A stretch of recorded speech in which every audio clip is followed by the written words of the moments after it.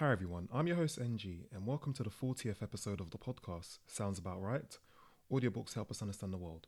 On this episode, I was joined by Seth Gillihan, author of the book Mindful Cognitive Behavioural Therapy, A Simple Path to Healing, Hope, and Peace. Seth is a practicing psychologist and one of the top popularizers of cognitive behavioural therapy, CBT, and in the book he offers a fresh, welcome approach for treating mental health issues that speak to our times, blending mindfulness and spirituality with CBT to effectively overcome negative thinking, achieve deep healing, and truly attain lasting peace. It was great discussing the book with him, and I hope you enjoyed the episode.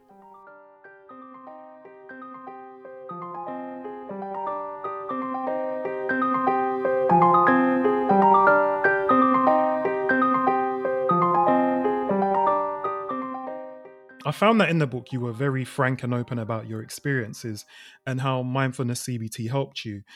Do you feel that it was important for you to have gone through what you did so you can speak about it from the perspective of someone who's benefited from it yourself and not just from the point of view of someone that's helped others? Yeah, it's a great question. And I think it's a pretty nuanced question because I do definitely believe that.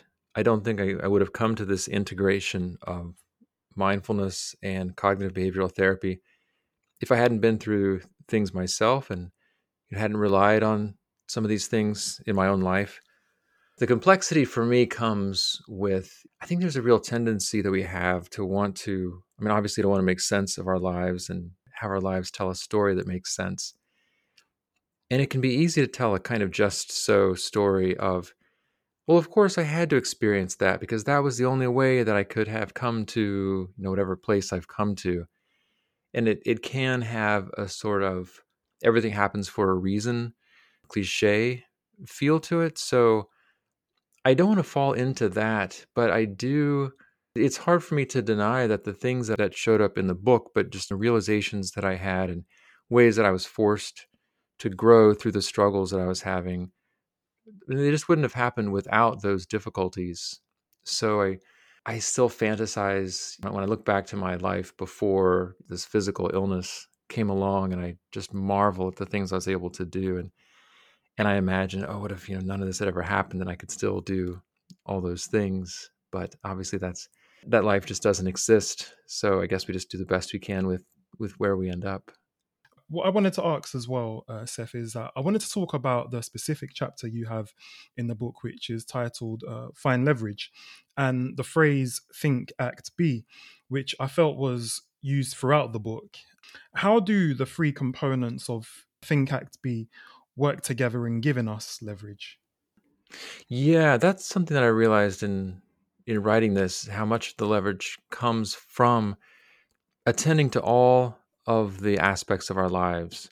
So if we're just trying to train our minds in a certain way, that certainly can be helpful. But if we combine it with changing our actions in ways that are helpful, and we do both of those things in the context of being present and open and really in our lives, then that's the most powerful approach. So for example, let's say that I'm in a relationship and it's not going as well as I want it to. So one thing I could do is check out some of the thoughts I'm thinking, and maybe my thoughts are not helping in the relationship, like I'm blaming my partner for things that aren't fair, or I'm assuming they're thinking things about me that they're not actually thinking, what we call mind reading in CBT. So I can attend to those things, but those thoughts, the thoughts that I'm thinking are going to affect the things that I do. And so if I can also change my actions, like if I can look for ways to be more supportive of my partner, to make her life a little easier, then that could also change the way that I think about her and think about the relationship. And then all those things, I can engage a kind of like a different level of attention and openness in the relationship. And that for me is the B component, or what we sometimes think of as the mindfulness dimension. So if things are difficult in the relationship, and I've certainly done this, I can think, oh, this is terrible. This shouldn't be happening. Why do we have to deal with this? This is such a drag. But then that just, compounds the problem, those thoughts about the difficulty that we're having. So if I can think instead, all right, I don't love this, but even healthy relationships have their rough patches. If I can accept that, all right, this is what's happening right now, it's up to us to work through it. And that's kind of what happens in relationships. Then that openness and that willingness to be in the relationship that I have and not the relationship that I imagine that I need or wish that I had, then we're going to be stronger for it.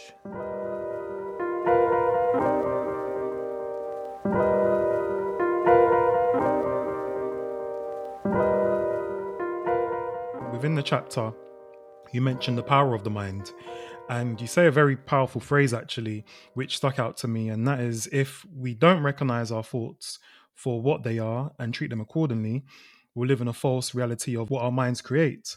Does that tie into the mindfulness awareness of what you were just mentioning just now as well, would you say?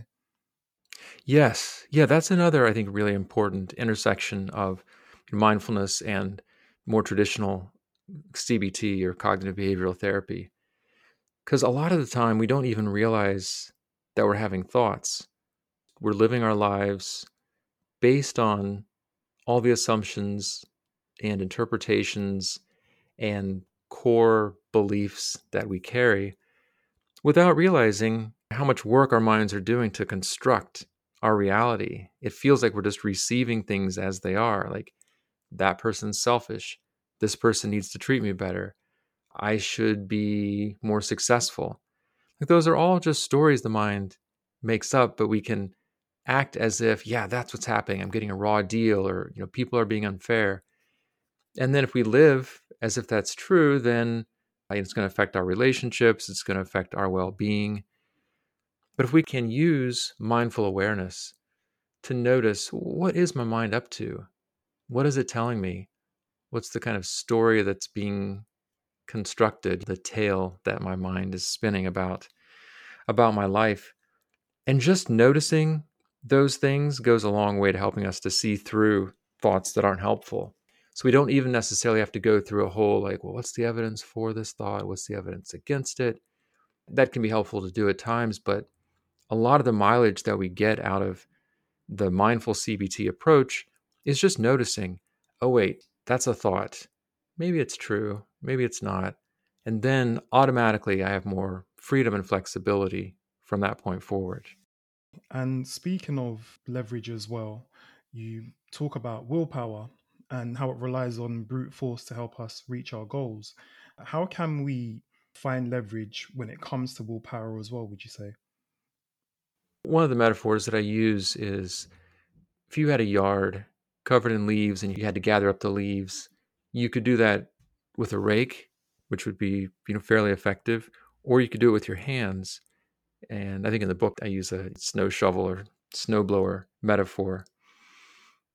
And you can do the leaves with your hands, but it's going to be a lot of work and a real drag, and you might give up at some point. So I think in our lives we often think, I just have to make myself do it. I just have to force myself to do it, to be more disciplined, to be more consistent. I need to be hard on myself and just sort of, browbeat myself into it. But I think what we end up doing is accepting this fiction about ourselves, which is that there's something deficient about us. Like, I need to be a better person. I need to do better. I need to work on myself. But what if we don't really need to work on ourselves in that way? Because it's often a catch-22. It's like, okay, I need to be a more disciplined person in order to be more disciplined. But where do you start? Like, I need to be a better person in order to become a better person. But maybe that's not true. Maybe what you need is just better tools. It's not a personal failing if you can't gather leaves by hand. That's just not how we're designed. In the same way, it's not a personal failing that your willpower isn't enough. It just means you need more tools. And that, I think, is what CBT and mindfulness are about, is working with our natures in a way that gives us that leverage, so we're not just trying to lift things with our own strength, but we're having the tools that we need. Absolutely. And when it comes to this, you'd have to have a level of just consistency, isn't it? Because I feel as though sometimes people put themselves under far too much pressure to implement some sort of change when really, if you perhaps just start small and keep on going along the way, you might turn around in a year's time and be like, oh, wow, this is where I've come just from consistently doing this said action over a course of time, instead of putting yourself under pressure to feel as though, oh, I have to be further along, you know? Yeah, and that's a great example, NG, the principle of starting small or just taking small steps and breaking things down. Because I think we do have this idea that I can't just take a small step. That's so negligible. That's like nothing. And that would be sort of like a demonstration of weakness or even failure. But every big thing that we do in small steps. And I also think of things that are essential, like breathing. And, not taking a single breath is no big deal. But the only way to breathe to support your life is to take single breaths, one after the other. So we can only do the big thing by doing the small thing. That was a very good analogy that you mentioned in the book as well, actually, because that's one thing that people don't pay attention to. Like, breathing is great, but not breathing, That's a big deal. we have a problem. But we discount it, The same with like people who are depressed, for example. We say like, just get a shower that day. But we might think like, oh, a shower, that's nothing. That's like anybody should be able to take a shower. But never taking a shower is a big deal. Like that's a problem. So you can only do these things one thing at a time.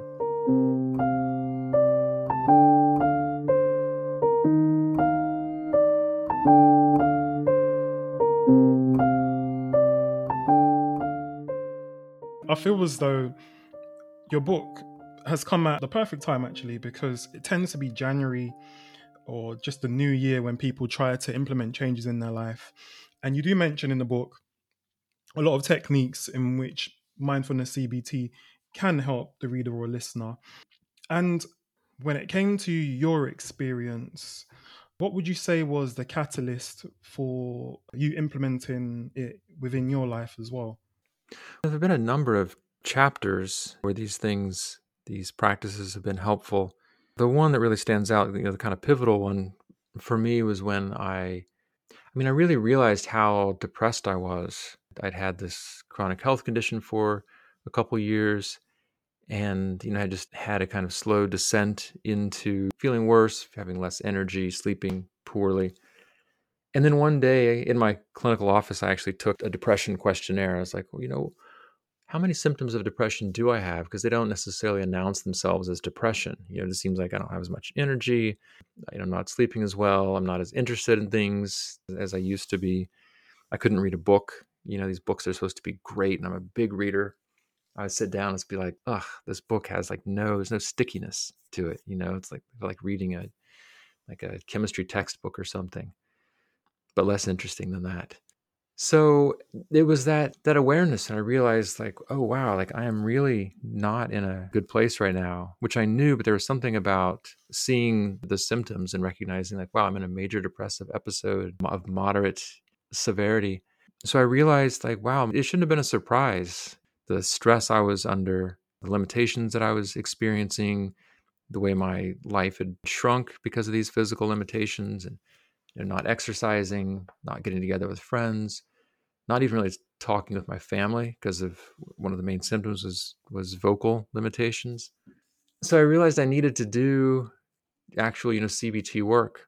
I was actually reading a book around that time. Rachel Hirschenberg, I think is her name.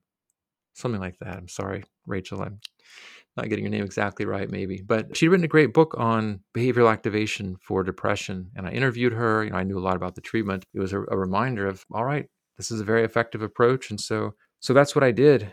I cut out activities that weren't really rewarding, like a lot of wasted time that I was spending on social media. It wasn't rewarding to me.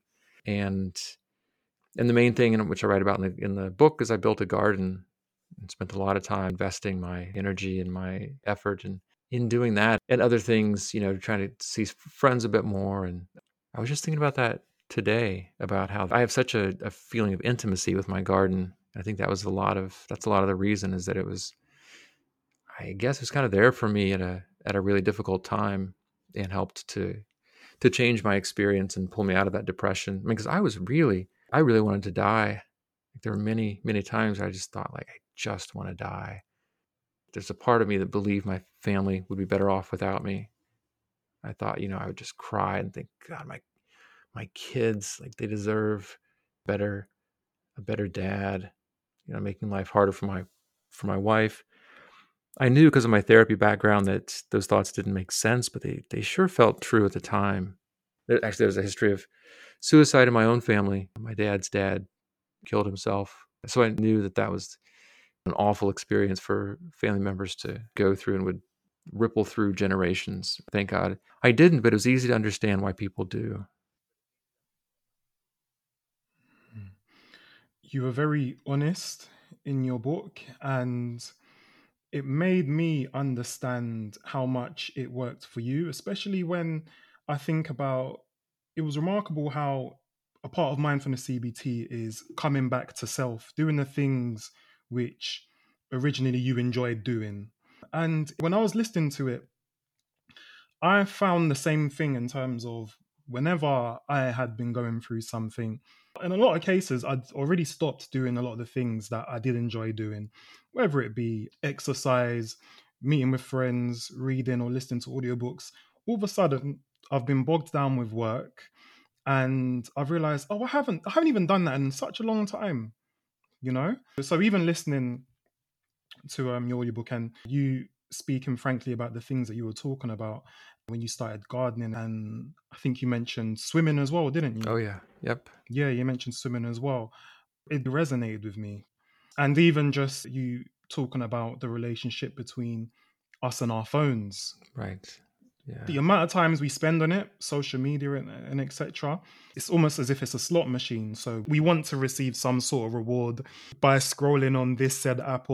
And the one thing that people don't realize as well, let me not say people, I didn't realize myself, is that I tend to go on a lot of news websites often, and I'll just be scrolling through articles. It's almost as if I'm looking for the correct one to pick, and I'm like, oh, this is the one that's excited me. It's no different to checking a social media app, essentially, because within that motion, you're mindlessly just scrolling through.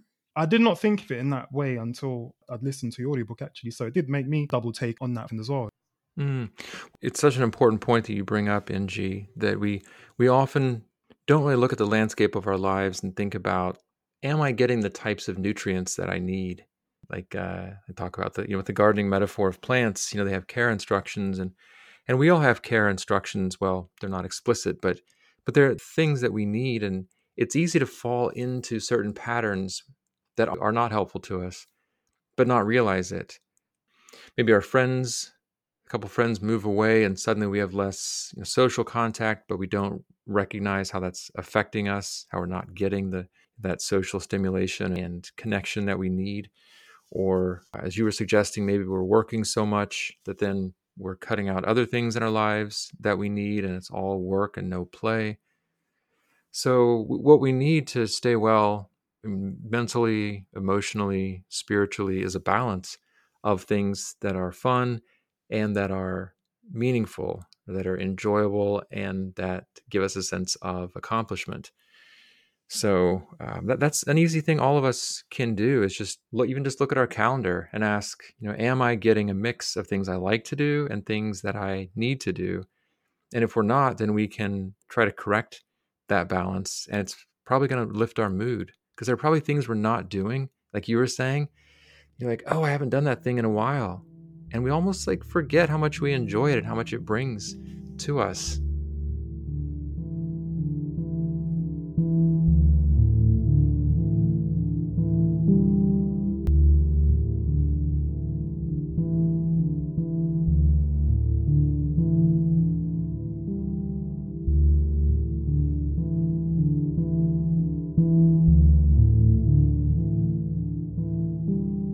Seth, you also talk about release and control, which, dare I say, there's an element of stoicism behind it. Would you agree?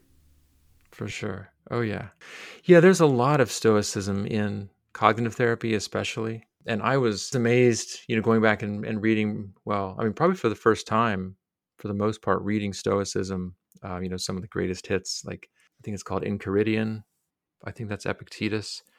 And Marcus Aurelius's, what are his called? Meditations? Yes. And I was just amazed how much it's not just the cognitive part, not just about how we work with our thoughts, but choosing right actions and also doing them in the present, that focusing our attention in the moment on what we can actually control.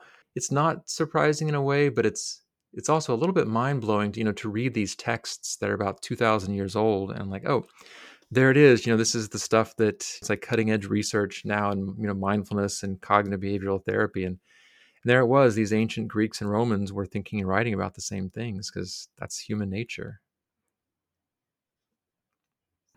And you do mention in the later chapters many other things that one can do within their own life as well, which I do think the listener to this podcast should obviously listen to your book so they can find out what they are. Yeah.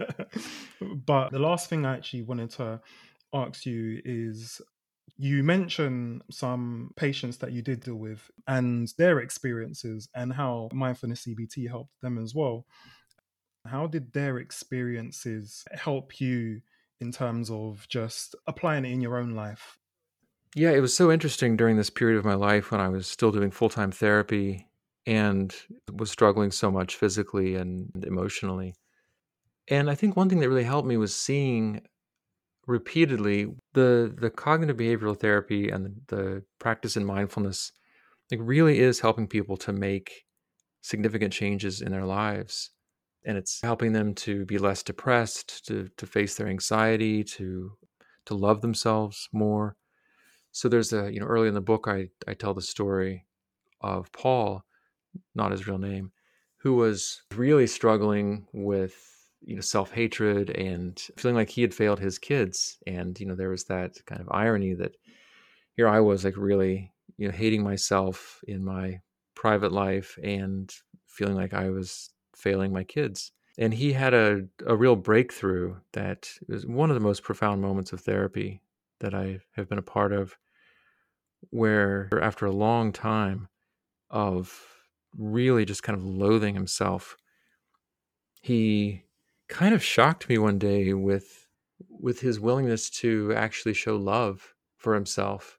And that was, I don't think I made the connection at the time, but looking back, I was like, oh my goodness, there is something deeply ironic there about helping people to, discover that profound love for themselves, even while I'm not feeling it at all. But seeing people's lives change and improve, it continues to inspire me and remind me that this is worthwhile work as a therapist, and it's worthwhile to do that same work with ourselves.